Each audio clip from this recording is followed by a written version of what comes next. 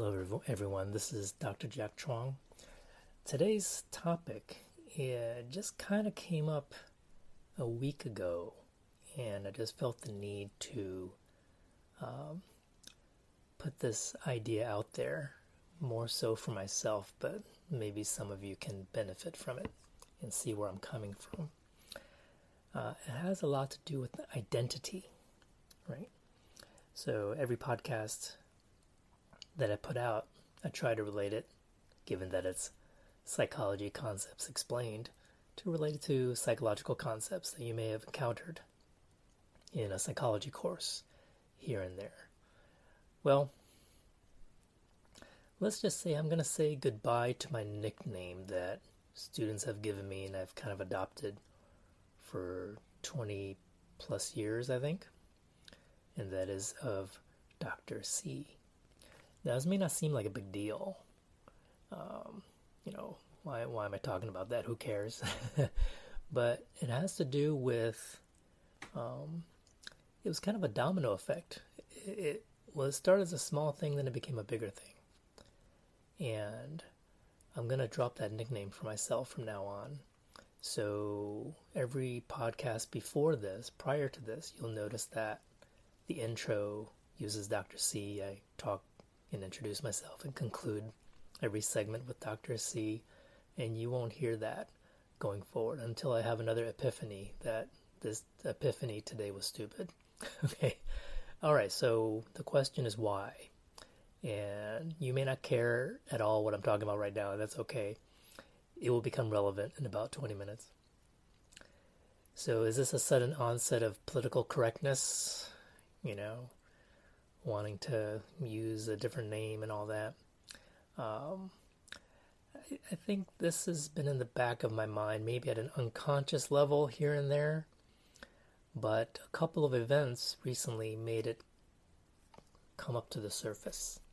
But let me go back in time a little bit in terms of where my nickname Dr. C came from. So when I was an adjunct in the state of Texas, part-time instructor, I was a graduate student, and I knew that students would have a tough time with my last name, Chuang, and I'll talk about how that's not really the correct pronunciation, but it's the public pronunciation that our family tells people and how we introduce ourselves. But since I was a grad student, I haven't graduated yet with my doctorate, my students just started calling me Mr. C. Some call me Professor C. One student in particular called me PC for Professor C, so Professor C was a little too long, shortened it to PC. At the time, I thought it was kind of cool. I wanted to be likable. My students liked me, and everybody has nicknames, right? Dr. Phil. Not that he's my hero or anything, but my real hero is Dr. J, the basketball player Julius Erving. That shows how old I am. And I kept it ever since, and I got my doctorate, then Mr. C became Dr. C. It's all over my syllabus, all over my classroom documents, my podcasts, my video lectures. Until a couple weeks ago, a fellow faculty member at one of the colleges I work for wrote an email to the campus, talked about the importance of a name, of a person's name, any person's name, and how important that is. And in that email, he also shared a TED Talk link to a video that I will include in the description as well. And it got me thinking, okay, yeah, that makes sense. The professor the colleague talked about how his name has always been mistaken. People use his last name instead of his first name. Why people keep making these mistakes or mispronouncing names, even though, he's taught others how to pronounce his name. So how it relates to me today is that last week I decided to, because I'm using Canvas, the app on an iPad, and there's a little button there. So instead of typing feedback to students per their assignment, I could actually record a little audio or video segment to actually talk to my students directly. It's like, hey, you did this well, this could use some work, right? So I did that for their first assignment. I have a lot of classes, so I can't do that every time, but I figure it's a way to connect to students. And then I realized that because I'm doing that individually, I have to pronounce every single student's name, right? Some are what we call easier names, and some were more challenging names to me because they're unfamiliar to me. And I wanted to say it correctly because I know that in my lifetime, especially growing up in Texas, I don't know about especially, but it could be anywhere. My name's been butchered, Chung, Chang, Chuang, Chong, in addition to being made fun of when I was younger. So that's another thing I'll talk about later is that how a lot of Asian names have zero meaning when translated to English. It's all phonetic. I'll talk about that later. And so there are some challenging names. So to be polite, I told my student, if I mispronounce your name, please reply either using audio recording or spell it out for me phonetically so I'll know how to pronounce it. And a few people said, oh, you did great. That's exactly how it's pronounced. Or that, oh, this is how it's pronounced. And they spelled it out for me. And then a couple of students, this is what really piqued my interest in today's podcast, is that a couple of students actually said, oh, just use a shortened form of my name because it's easier for people. 80% of the people use that, and I'm okay with it. Or another student said, well, you could pronounce it this way, you were close, or you can just use initials, abbreviated initials. That's okay too. And I kept thinking, relating it back to the colleague's email, why is that okay? Are we that lazy as a society to not put in a little bit of effort to try to pronounce someone's name, even if we don't get it, even if we can't roll that R or get that accent down or, put those syllables together? At least we can try, right? But, so that got me, that really gave me thinking about, so I forwarded that email, I copied and pasted it to my students, those 2 or 3 students who came up with nicknames that I can use. And I said, well, you're giving up a little bit of your roots, your cultural history, your family's, emphasis. I mean, your name is important. Don't just give it up just because, someone else has a little bit of difficulty with it at first. And I thought, I felt good about myself. Like, I'm teaching these students something positive, right? Something to think about. I mean, they can continue to use nicknames. It's up to them. But maybe to value their name more and, hold on to it instead of trying to simplify it for others. And then I realized I was being a really big hypocrite because I was looking at my podcasts and my syllabus and even just signing my email. I say, I always write Dr. C.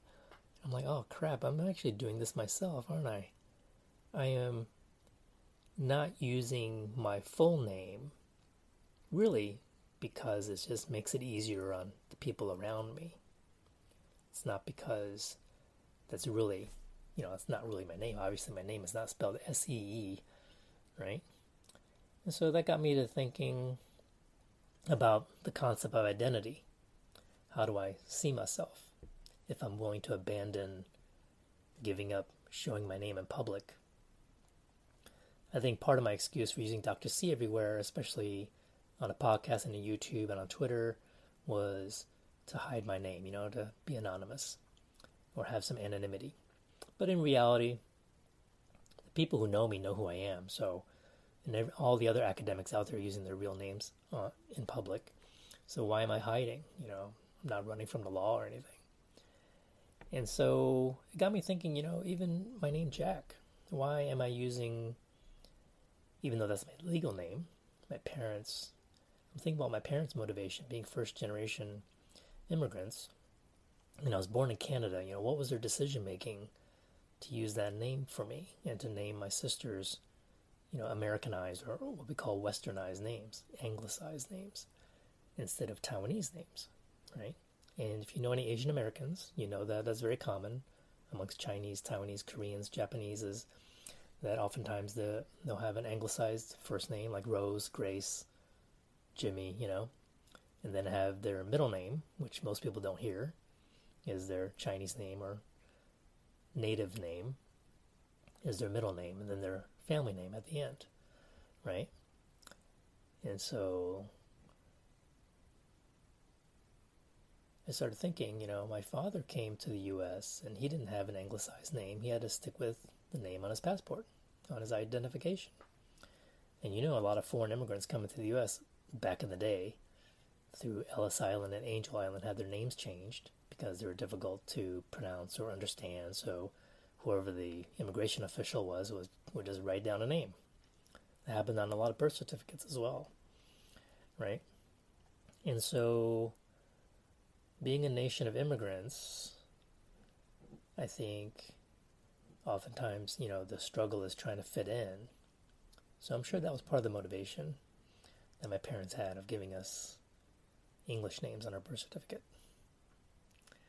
or Anglo-Saxon names, if I put it that way, right? So I started thinking, well, would my life be any different if I went by my middle name?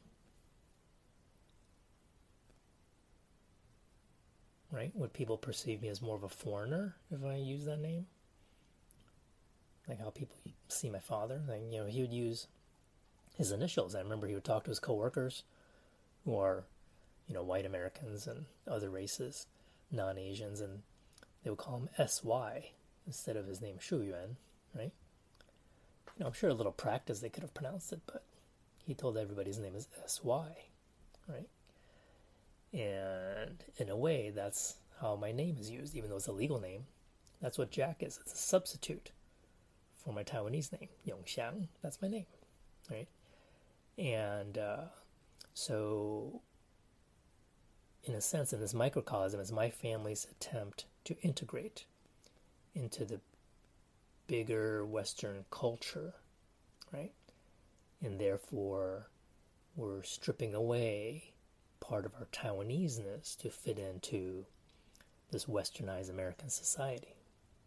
So, now if I were born in Taiwan and came here a little bit later, if I grew up in Taiwan, let's say until high school or something, then I definitely wouldn't have an English name at birth.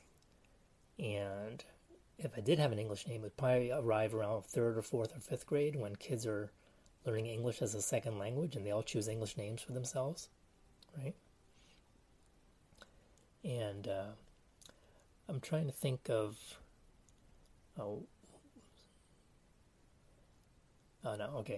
blanking a little bit, but I remember there was a kid in Taiwan who chose oh yeah, I remember now, okay. We lived in a small town and one of my friends, their family name is Lee, and I asked the son, who was maybe 3rd grade, 4th grade, I said, okay, you're taking English, so what's your English name? Do you have an English name? Well, yeah, my English name is Lee. I said, oh, okay, so basically you're Lee. Right? I don't think he thought that far ahead. But in any case. All right, so that's what happened. That's what happens in Taiwan. And I've seen even my Taiwanese relatives who are not Taiwanese American, but Taiwanese living in Taiwan. That was a lot of redundancy there. Even on social media, they'll use the names Paul, and his friends in Taiwan will call him Paul. So they would adopt these English nicknames for each other. So, I don't know, I felt like it would be a cool experiment if I just started addressing myself as using my middle name instead of my first name. But if you really think about it, the thought is that why would my Taiwanese name be perceived as more of a foreign name than someone with European roots who may be here the same number of generations my family has been in the U.S. Let's say if they had a Russian name or a Ukrainian name or an Italian name, right? Or a British name. But yet, perhaps because English is our primary language and we have a lot of Anglo-Saxon roots, that names that do not fit into that, conform into that model, have to be somehow altered to fit in. But let me talk about a little bit about these Asian names, especially Taiwanese names. They really get lost in translation when these immigrants come to America. All our names are created phonetically. They all sound alike. You can't tell gender, sex from the names, right? Can you tell which one's feminine, which one's a masculine? Right? One of my sister's name is Zhuang Huiqi. The other sister's Zhuang Huizhen, and I'm Zhuang Yongxiang. Right? They all sound the same to you, right? If you're not Taiwanese or Chinese speaking. But our names have meaning, pretty cool meaning actually. So I was wondering, what if people with Chinese names or Taiwanese names would instead of using phonetics to translate their names to English language, but what if we use the meaning? So my family name Chuang actually is pronounced differently. In Mandarin it's Chuang, in Taiwanese it's Zheng, right? But yeah, okay, Chuang, right? It's sort of arbitrary. It's just because that's how it's spelled. And this name could be spelled in different ways, actually. I think those in mainland China might spell it with a Z instead of a CH. So my family name actually means village or a villa or a house. And my actual name, and some of you know that with Chinese names and Japanese and Korean names, we actually list our family name first. So I'm not Jack Chuang, but I'm Chuang Jack, actually, in Taiwan. But my Taiwanese name, my Chinese name is Yong Xiang. Yong means to sing, Xiang means to fly or to soar, right? So my name, if I were to translate it using meaning, would be House of Flight. No. House of Song and Flight. That's the correct order, right? So that's my name right there. Professor House of Flight and Song. And some people even thought, those who know Chinese language, thought my name was kind of feminine, thought it was a female name. But it's a guy name, okay? It could be either or, I guess. But I have friends who have real masculine names, like their family name is Rock, and all that. But to give you an example how a lot of times us with immigrant sounding names conform to mainstream society and we kind of give up, is my friend who passed away a handful of years ago, but one of my best friends, his name is Liren, right? Actually pronounced Liren in Mandarin. And grew up in San Antonio. He actually can do a Texas accent really authentically, okay? If he wants to just throw that out. And he has the perfect podcasting voice, actually, thinking back on it. He was before his time, okay? And oftentimes, if he had to use his name at a restaurant, oh yeah, table for four, what's the name? He would say Liren, and they go, okay, Larry, right? And almost everywhere he goes, he's suddenly Larry. And he just stopped fighting it, His legal name is still not Larry. Has never been Larry, but that's part of trying to integrate, okay? So, think about actors. They have stage names, right? Why don't they keep their family names? It's not for privacy reasons, right? They change their names to a stage name, which is their legal name. Their checks are in that name, like Tom Cruise is not Tom Cruise, right? But some people stick with it, like Arnold Schwarzenegger is Arnold Schwarzenegger. That's not a stage name. That's his real Austrian name, as far as I know, right? I'm sure an agent at some point told him, you really got to change that name. No one's going to be able to spell it or pronounce it. But he kept to his guns. Well, he's got guns, but I'm saying he held on to his principles and kept his name, right? All right. So, House of Song and Flight. That is me. Okay. So I'm going to drop the nickname of Dr. C and I'm going to stick with Dr. Chuang. And even if students have trouble with it, that's okay. Struggle with it. You don't have to pronounce it the Mandarin way or the Taiwanese way. Just try. I want people to just try, okay? It's not so much about the language. It's really about my cultural roots. It's about one's identity. And let's talk about that. A lot of this has to do with what it means to be an American, right? Is being an American defined by ethnicity? Is it defined by skin color? Or is it defined by ideology, right? Having certain ideals. So, something to think about.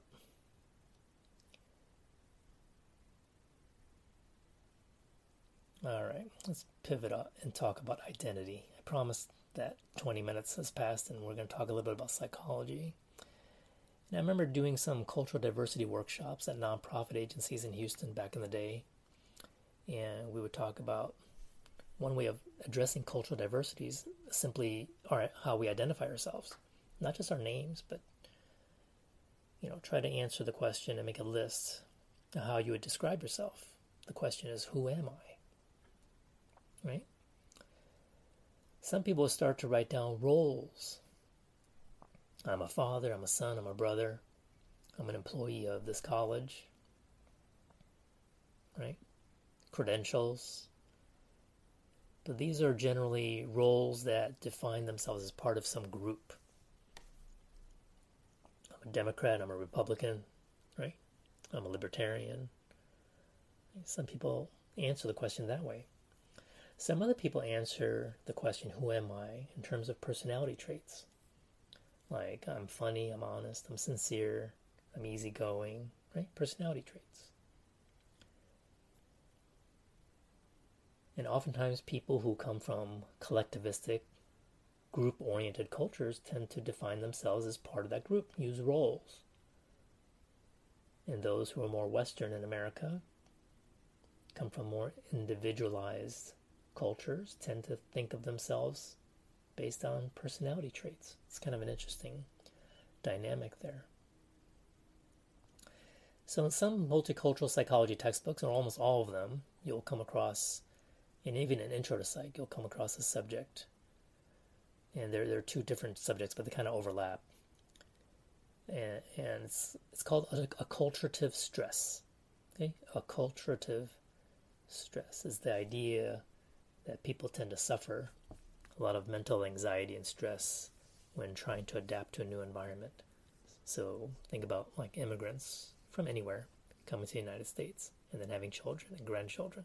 Okay, so look for authors. The brothers, the psychologists, Daryl Wing Su and Stanley Su. A couple of my mentors back in the day when we were in Houston, trying to create a counseling center for Asian Americans. They were heavily involved, as well as Dr. Cross and others. Pick up a multicultural psychology book in your library. You'll find a lot of these writers. Okay, so the stress we feel when adapting to a culture can actually affect all of us at some level. So when we think about this theory called racial identity development, it's the idea that a person of color has to go through various stages of psychological development when you're in a majority culture that's different from yourself. So we're going to use America as an example, but this could happen anywhere. So think of these as sort of phases, stages of development, in no particular order, but one could be in at any given moment. So think about for yourself. If you're a person living anywhere, obviously, which stage do you think you belong to? So for example, one of the stages is called assimilation. Right? This is where a person sees themselves as part of the dominant culture, and whatever their cultural roots are, if it's especially different from the dominant culture, then they reject it, right?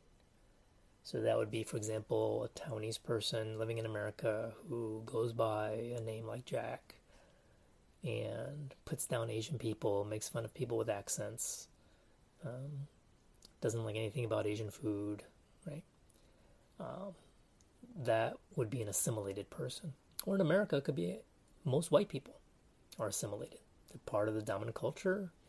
They don't think anything of it, right? But in a sense, they've also rejected their own cultural roots, because every white person in America has roots somewhere, probably in Europe, some part of Europe, right? At some point in their ancestry, unless you're talking about Native Americans who are native. Okay, so in a sense, if you're a third generation, I used to do this exercise in the classroom where I asked students, well, where are you from? Do the best you can. And a lot of students that we would call Caucasian or white would say, well, I think I'm part German and part Irish and part this and part that. And some students, frankly, just said Texas, and I don't know. But most of the students who are Hispanic know exactly where they're from. Well, they can pinpoint a place. Oh, I'm from this city in Mexico. Oh, I'm from Central America. Or I'm from Vladivostok, Russia. That's actually a friend of mine who lives there, who's from there, right? I can say, well, I'm from Taiwan, okay? But it's interesting that it's usually the Caucasian students, Caucasian people who struggle with that question because they're completely assimilated. They don't see themselves as anything other than American. Not a good or bad thing, right? It just is. Then there's the immersion phase where someone is immersed deeply a part of their root culture and they reject their dominant culture. Okay? It's like someone who's very Irish, right? Have a lot of Irish traditions, food-wise, and maybe even language-wise. Could be someone who's Asian who prefers to live close to Chinatown or a part of town where it's predominantly Asian, so they can have easy access to food and speak the native language a lot, right? But this is someone who's also actively rejecting the dominant culture that they're in. They're not really trying hard to integrate, to assimilate into the larger society, right? So you see how these are diametrically opposed, right? Then you have people who are in the marginal phase. And being marginal means, and just imagine, right, margins of a piece of paper is on the edge. A person who feels like they don't quite belong to either side. So I can see this happening with second generations growing up in America, where they're adopting a lot of the dominant culture. Their language in English is better than their parents, right? Their cultural identity is shifting. Maybe their religious identity is shifting. Parents feel like the kid is losing their whateverness, Taiwanese-ness, for example, acting very white, as they would say, right? But yet that kid at school doesn't fit in, okay? So they don't quite fit in with the... I felt a little bit of this in my undergrad years, right? There are Asian Students Association, mainly with recently arrived foreign students, and I'm not one of those.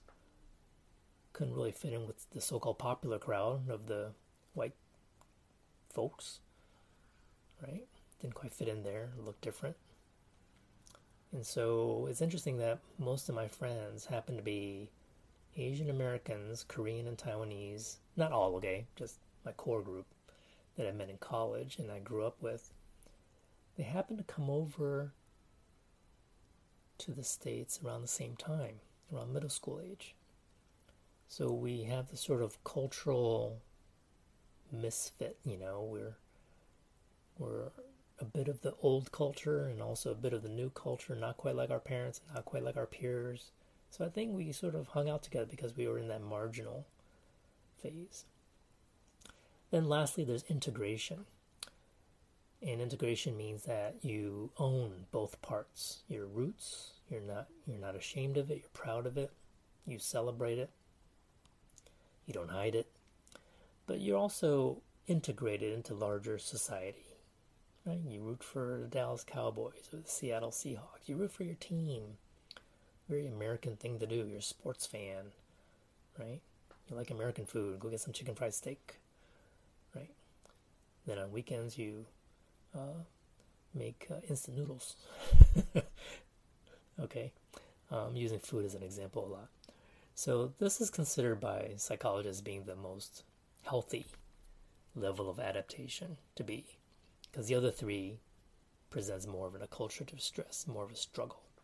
Okay. All right. Well, living in America, it's interesting, right? Being an American and being an American of Asian descent is interesting. We're a nation of immigrants. There's so many different waves of immigration, from the older European waves to the newer Asian waves of immigration, right? And we're all blended together here, trying to get along. Okay.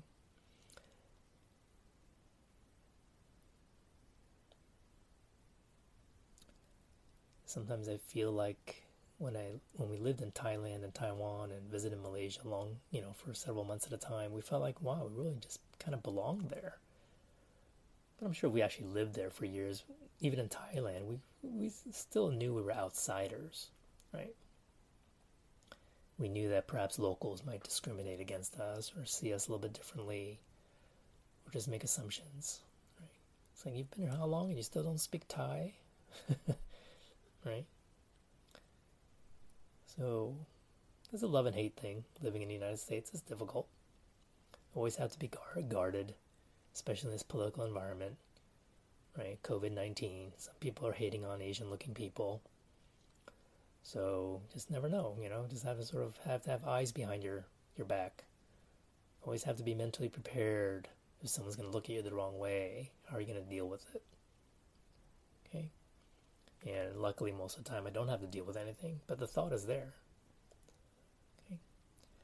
So anyway, this podcast is about my own cultural identity development, evolution, and the realization that if I tell my students to, well, I'm not really telling them to, but thinking about, the purpose of nicknames, of altering one's name to fit into larger society, is that really the right thing to do?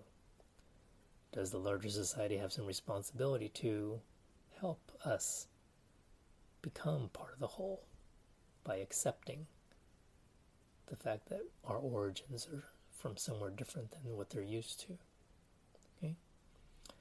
And yeah, the name Jack has made it really easy for me and for the people around me to assimilate into American life. And I am American, right? And part of me not using my real name for a while on podcasts was I want people to not know my ethnicity. Right? The more information you have about someone, the more judgments you can make about them. But if you didn't even know my racial background, my ethnic background, then it's kind of puzzlesome, right? One's sex and one's ethnicity are the two categories we usually want to know about any given person. And if that's all you knew about any given person, all sorts of ideas and preconceived notions and assumptions, good and bad, accurate or inaccurate, come up. And we form judgments. We make attributions about what kind of person that would be, what kind of status they have in society, right? So it's kind of my imagination just to do a podcast in this sort of anonymous way and just let people guess. So they wouldn't know my political views, they wouldn't know my, my cultural identity, but it's such a part of me that I can't avoid it. I want to talk about my experiences as being an Asian American, living in Asia, what it feels like to be an outsider sometimes. Right? Okay, so I'm going to wrap this up. I don't know if this made any sense to you whatsoever, but maybe you've had this kind of struggle before. But if you're Indonesian, living in Indonesia, and you're part of the majority group, then think about which of those phases you're in, right? But if you're a first-generation immigrant, foreign student to America, what's life for you right now? Is it challenging? Is it easy to fit in? Do you struggle with your name? When you introduce yourself, do you just not look forward to training people around you on how to say your name? I know I've always had to do that, especially over the phone. I had to come up with a little scheme to spell my name out the easiest way possible, because there's a Vietnamese name that sounds just like my name, Trong, spelled Troung, I think, or Uong, Trong. So there are a lot of Vietnamese people in Texas, so once I say my name Trong, I can see people writing if I'm in person with someone back in the day, pre-COVID, not these days. I will see their pen and I see them start writing TR, no, CH. So when I'm speaking over the phone, I have to spell my name out. I say, okay, my name is Trong. It's CH like Charlie, UA, like Nancy, G like George. And I've been using that for years, right? Until I come up with another way. But I'm going to keep using that because I'm not Dr. C anymore. Okay? I am House of Song and Flight. Damn, I should have really named my podcast that. House of Song and Flight. That should be my podcast title. But thanks for listening, and goodbye to Dr. C. This is Yongxiang Chuang. Take it easy, everybody.